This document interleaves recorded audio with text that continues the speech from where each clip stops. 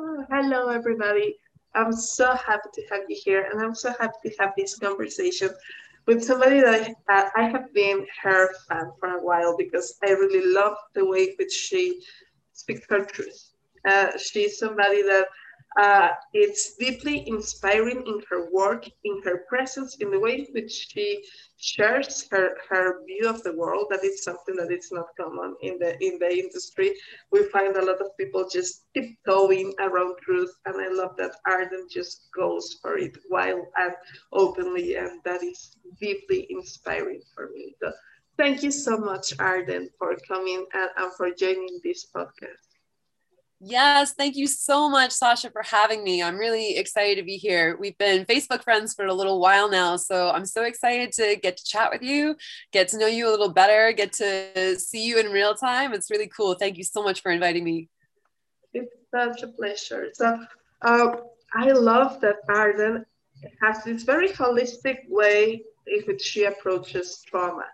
Um, as many of you know, I am also somebody that works with trauma. I am deeply fascinated with healing complex PTSD and just embracing how our body reacts to trauma. But Arden has this powerful narrative around it. It's magical. It's about storytelling and it's about changing patterns. So I would love to hear about your view of how we develop trauma and how that changes, how we get the chance to change that narrative. Yeah, what a great question to start off with. Yeah, my feeling, and I'll put this up front. I don't work with people who are in the immediate aftermath of trauma. I don't, for someone who is dealing with like, oh my gosh, I've just had something horribly traumatic happen to me, and I need to process this immediately so I can function.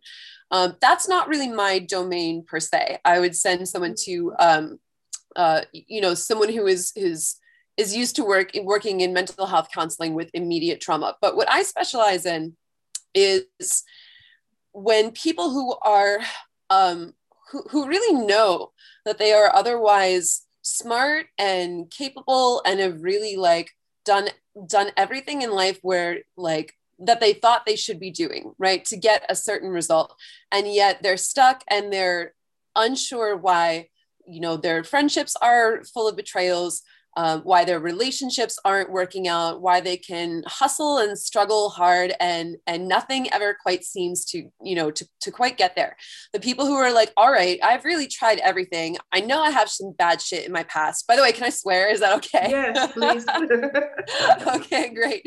Like, yeah, I know I have bad shit in my past, but I thought I was over it, right? Like I thought it's no big deal. Like everyone's parents messed them up. I'm not mad about that anymore. Like whatever. But why can't I seem to get forward? And there's an answer to that. And as as you followed, that was something that I also answered for myself, which is essentially this idea that the things that we learn, the beliefs and the behaviors that we take on over time, there's so many different ways for us to learn and install these unconscious patterns, these unconscious frameworks that essentially dictate our behavior. Because what we don't realize is that from birth, and arguably even since before birth, whether you believe in past lives or whether you're just looking at the epigenetics of receiving in many ways the same information genetically, and has been proven by science, that your lineage had in terms of certain. I'll just say, like, there's a study they did where they figured out, scientists figured out that they could instill a sense of fear in mice at the scent of cherry blossoms. And then the offspring of the mice who had never experienced, any of the shocks or any of the fear associations with cherry blossoms, the offspring of those mice, even though they weren't even hanging around their parents, were also, exhibited that same fear response to the scent of cherry blossoms, right? So this is wild. Something can happen to your grandma, right? And all of a sudden you're in your life and you're like, why do I have this weird negative association, which you probably don't even know because it's been there with you your whole life. And that, never mind, there's that we come into the world with. And then on top of that, we spend how many years before we're even, verbal, before we can really even like walk around and still learning about our environment. And I put that word learning in quotes. I almost wish that we had a different word for learning that meant like, it's not, that not learning as in like learning, educating yourself on what's accurate about something, but learning rather like experientially interacting with the world in such a way that you are you are incentivized to behave in certain ways but not in others, right? So we come into the world and we start interacting with it, right? We start like almost gamifying our environment. All right, I'm born here, I'm in this world, what's this new video game I'm playing, right? And we try and make our way around. And let's say that, at 5 years old or so, we learn that if we speak up at the dinner table when dad is in a bad mood, then, that is really dangerous. I should not say something, right? And so we learn experientially. It's almost like, I touch this and that happens. I touch this and that happens.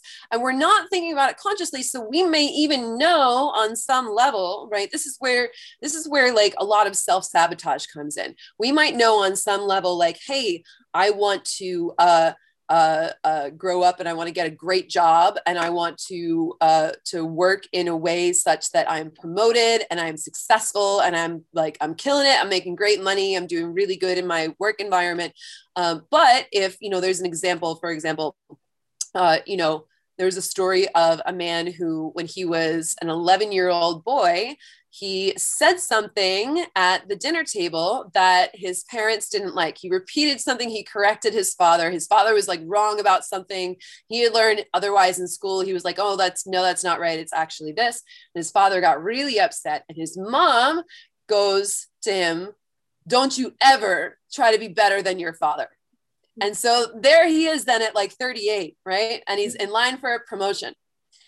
And all of a sudden he's like, I'm going to get this promotion. I'm in line for it. It's so good. Like, I got this. It's going to come through. And then in the couple weeks leading up to it, he starts self-sabotaging. He starts drinking, showing up to work hungover, not getting things in on time, right? And all of his bosses are like, well, what the hell? We can't promote you. Like, wow, we can't, I guess we're going to have to give the promotion to someone else because you're flubbing it, And little does this man know that inside his head is this unconscious voice being like, don't you ever be better than your father. Because if you ever try to be better than your father, who is, a blue collar worker his entire life, then you're going to lose the love of your mom. Right. And we're all walking around having picked these things up in different places in our environment and thinking that they are the correct strategy for us to keep going around the world with, right? So the moment that we learn, essentially, I created a course called the Repatterning Project.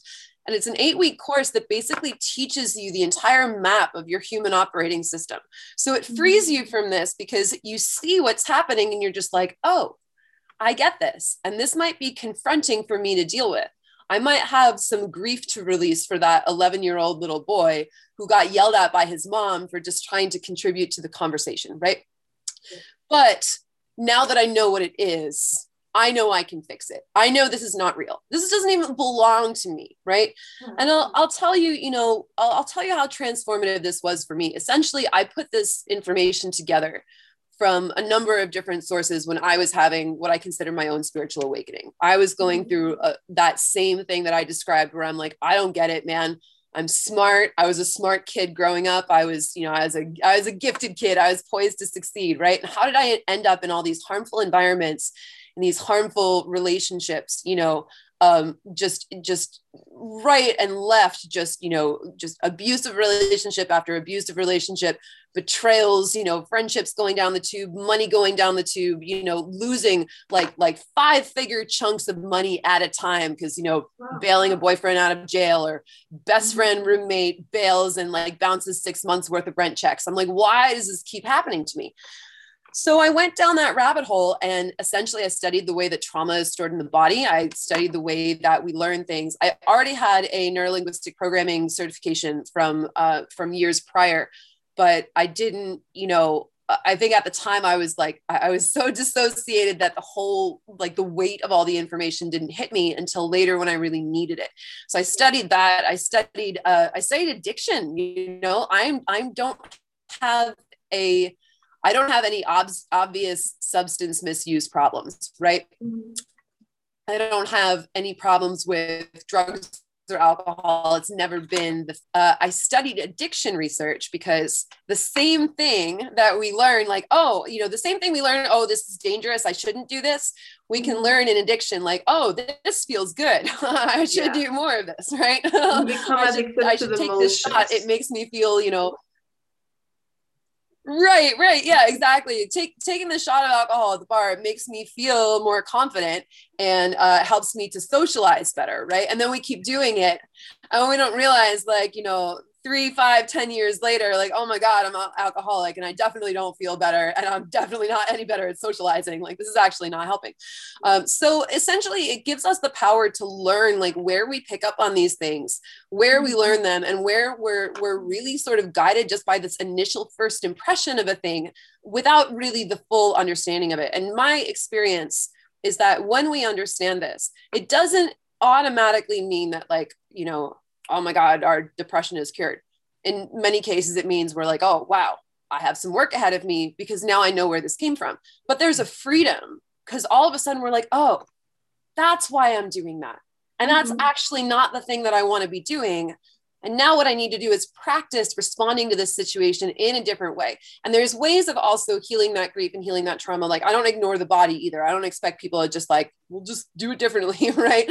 Although you'd be surprised. There are some folks who, like, just right away, they'll be like, oh, I get it. And now I'm going to do it differently. And hey, great. It's not my fault. All my self-loathing that I had over this not working out, like, oh, it must be me. It must be my fault. They let go of that right away. So it's really, it's really just a miraculous understanding of the way that we want to use our own human operating system. So yeah, that's that's in a nutshell the way that I look at and work with trauma.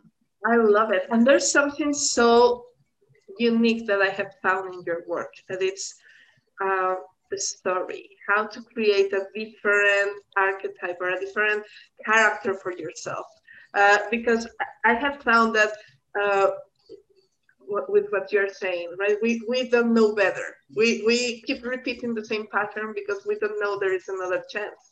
Because the kid just learns that there's just one way to go and we don't know better. But then the challenge is, how could we do different? And that comes with this new narrative that you help people create. I would love to hear about that, because that just is, it gets together two things that I love, which is archetypal psychology and trauma, and you just put it in a direction that it's so focused. It's really like an arrow. Like, okay, now you have the bow, now you have the string, and you can shoot it in a whole different direction. Yeah. Thank you for asking that. Yeah. So the repatterning project course that I take is that I teach, sorry, I take it too. I take it every time I teach it. You know how it is.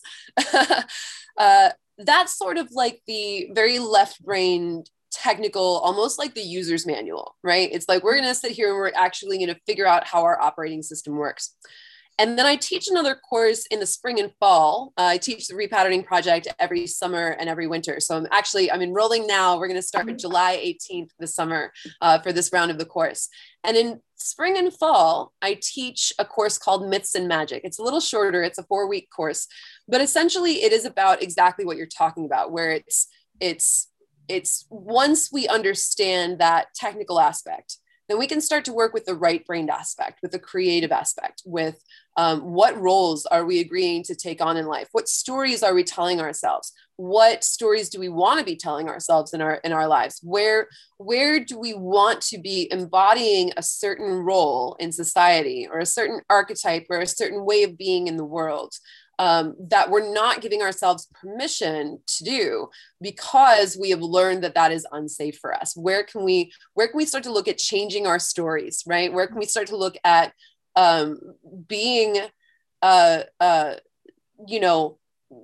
example, there's a lot of folks out there who, because of their upbringing, sometimes even because of their race, right? Because we live in a pretty racist society, obviously, because of how they were treated, not only by their parents as a child, but how they were treated like by their peers, you know, in high school, how they were bullied, right?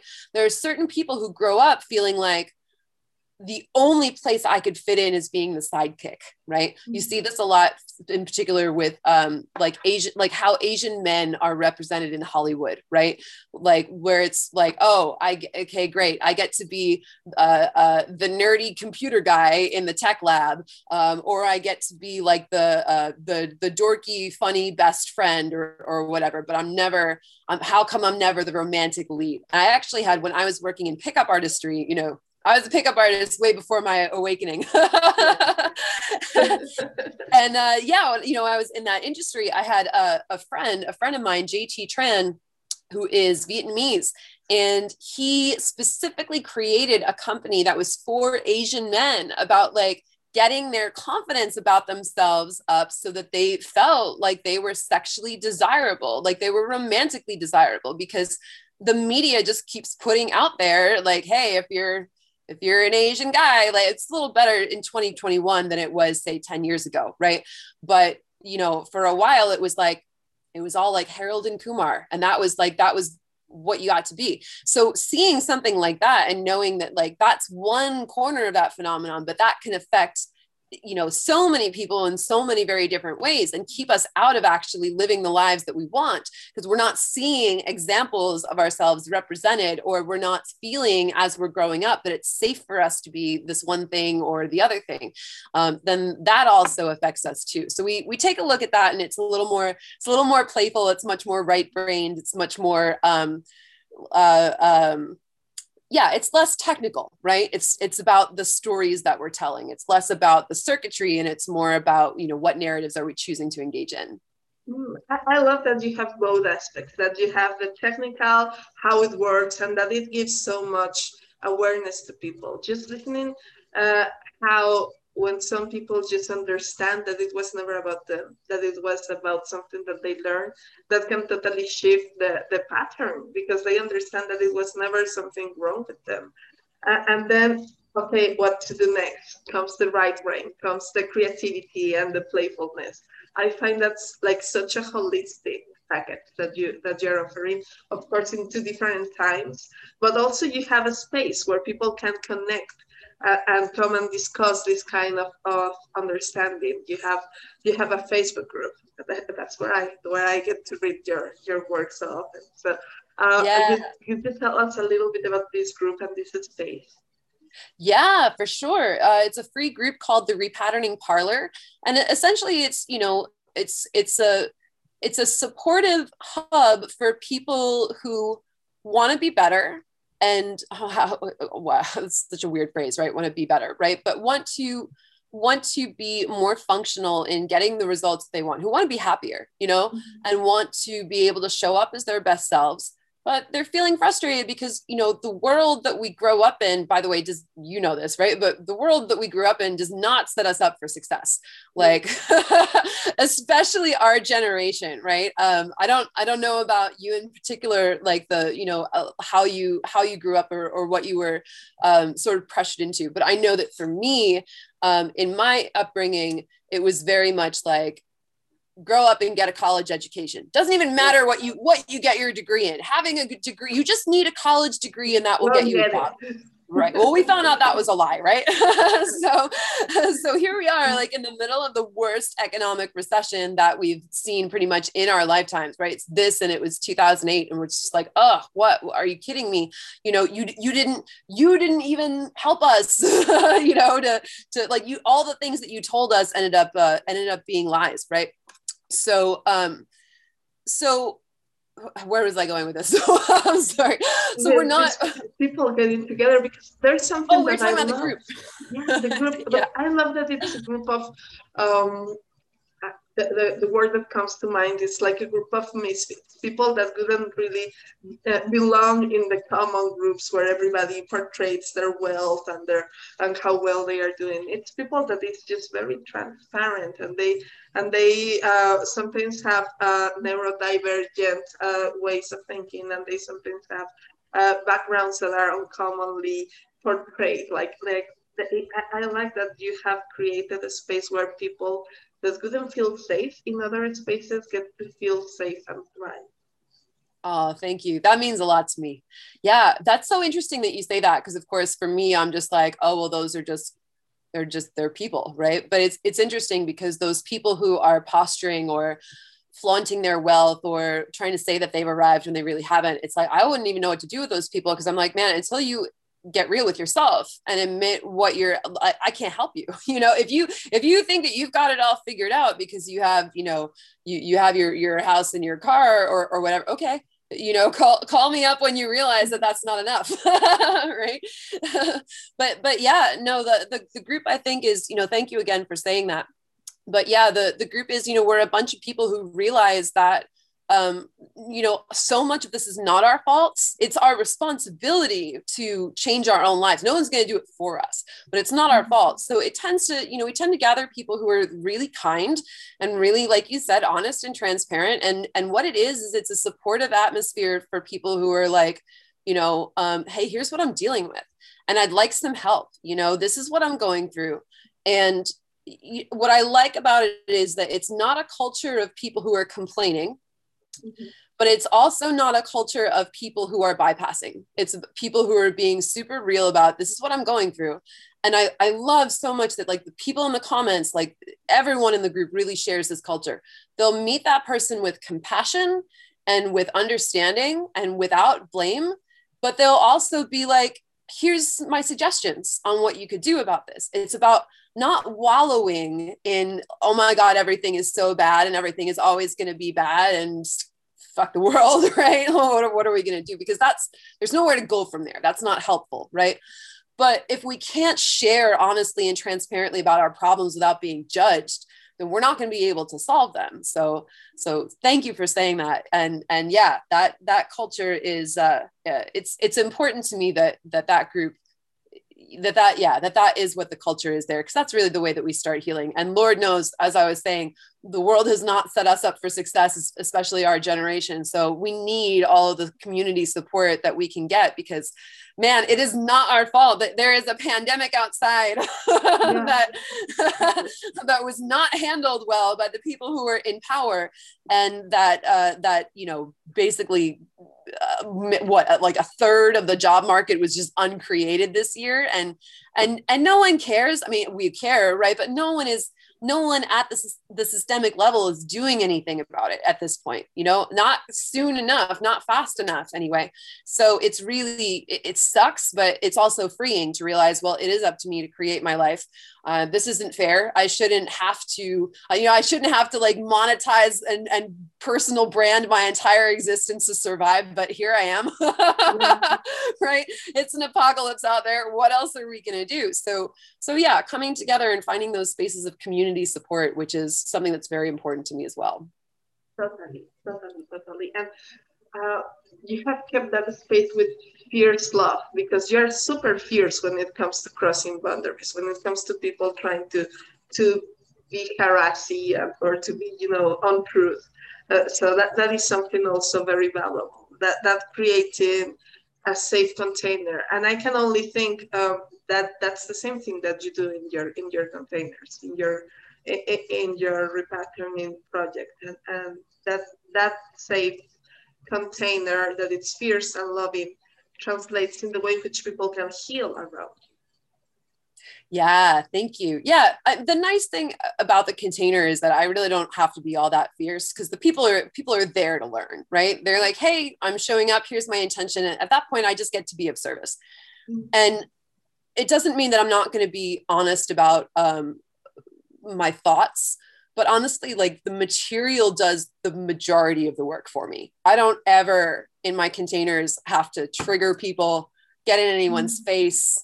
I'm just like, literally the way that I teach is, I'm like, all right, well, here's what works. Here's how this works, rather, not even just here's what works. Here's how this works.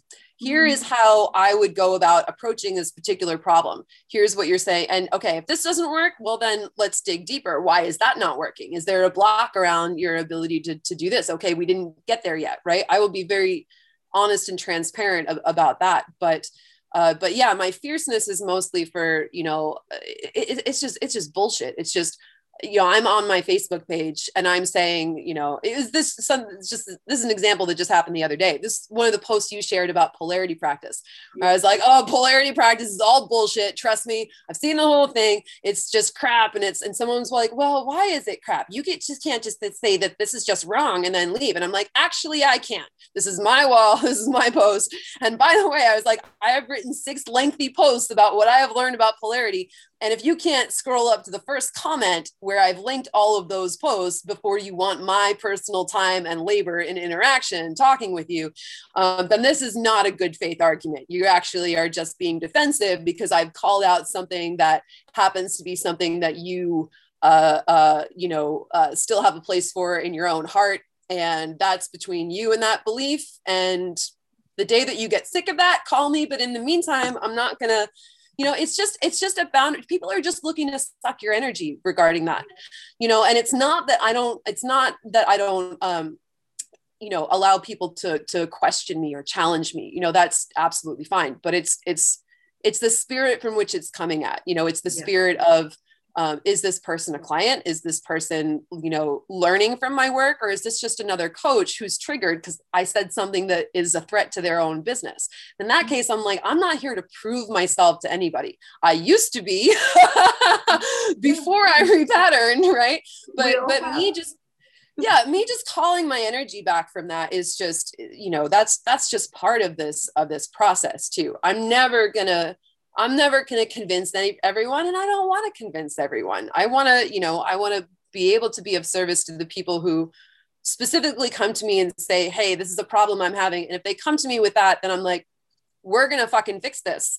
And if what I said the first time doesn't work, then we're going to dig deeper and we're going to figure out why. And we will do this together and we'll keep doing it until we freaking figure it out. I love that. That's one of the things that I really love the most about you, that you have that fierceness that is not so common because people tries to convince everybody. And there is this idea that the spirituality is all kind and gentle and it's your truth and it's okay. No, it's not okay. You are deceiving people. So don't say that it's like, we need to be able to speak up, and I love that.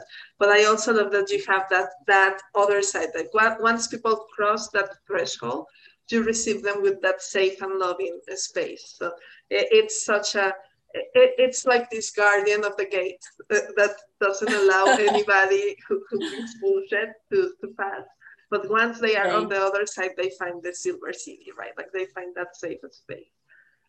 Yeah, thank you. Yeah, I received that reflection with a lot of gratitude. I appreciate that a lot. And then you also have this amazing practice because you're an artist. You're a singer. You have this beautiful whole body of work in Spotify that people can follow. I will make sure that you'll have the links below. Oh, wonderful. So you're a singer, but even as you sing and you compose your songs, you're making magic. You're creating this new reality that you want people, that you want for yourself, and that's what you teach people. So that's part of the myths and magic part of the right brain part. So I would love just to hear briefly how, because I don't want to take too much of your time, but I could just go on for hours. How did you create that? Like, I know that this is a topic that it's very dear to your heart. Hypersigils, magic, chaos magic.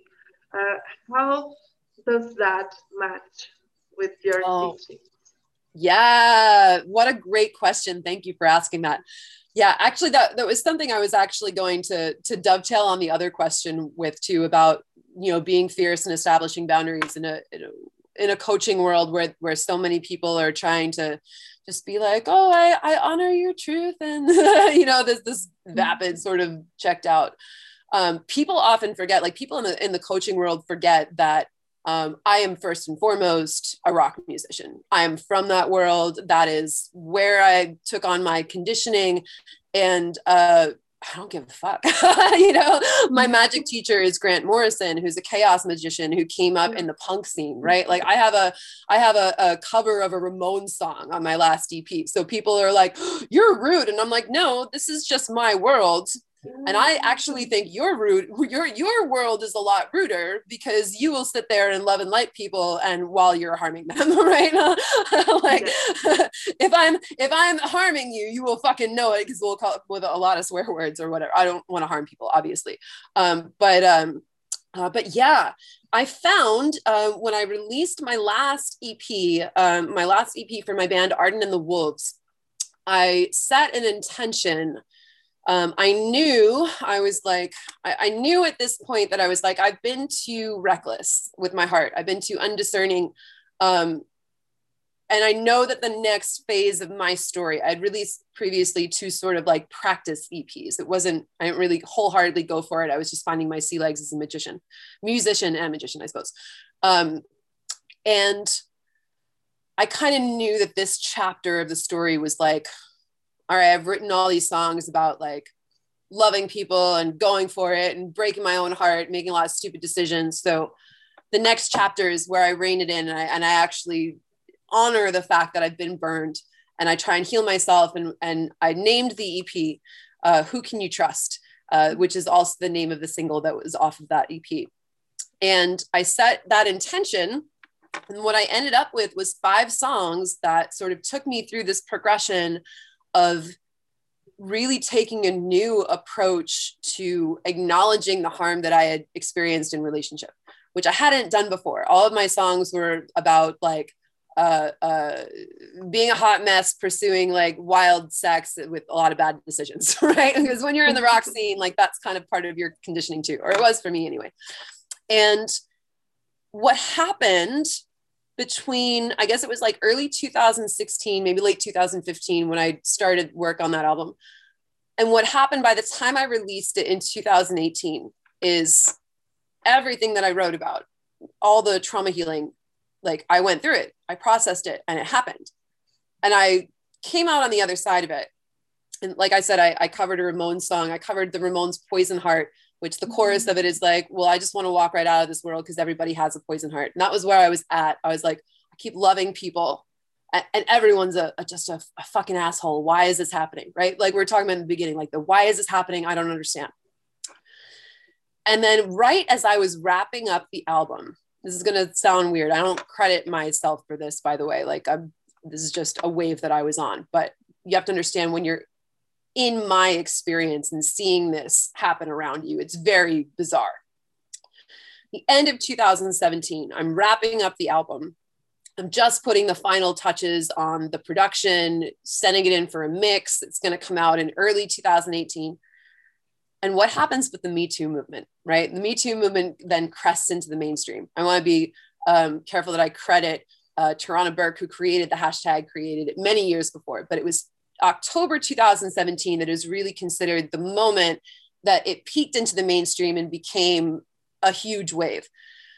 And I was wrapping up the album and I suddenly realized, and the cover art is like me with a man's hands around my neck and my eyes are wide. Like, I'm like, is this sexy? Are you choking me for fun? Or is my life actually in danger? Which is a good question for myself at the time.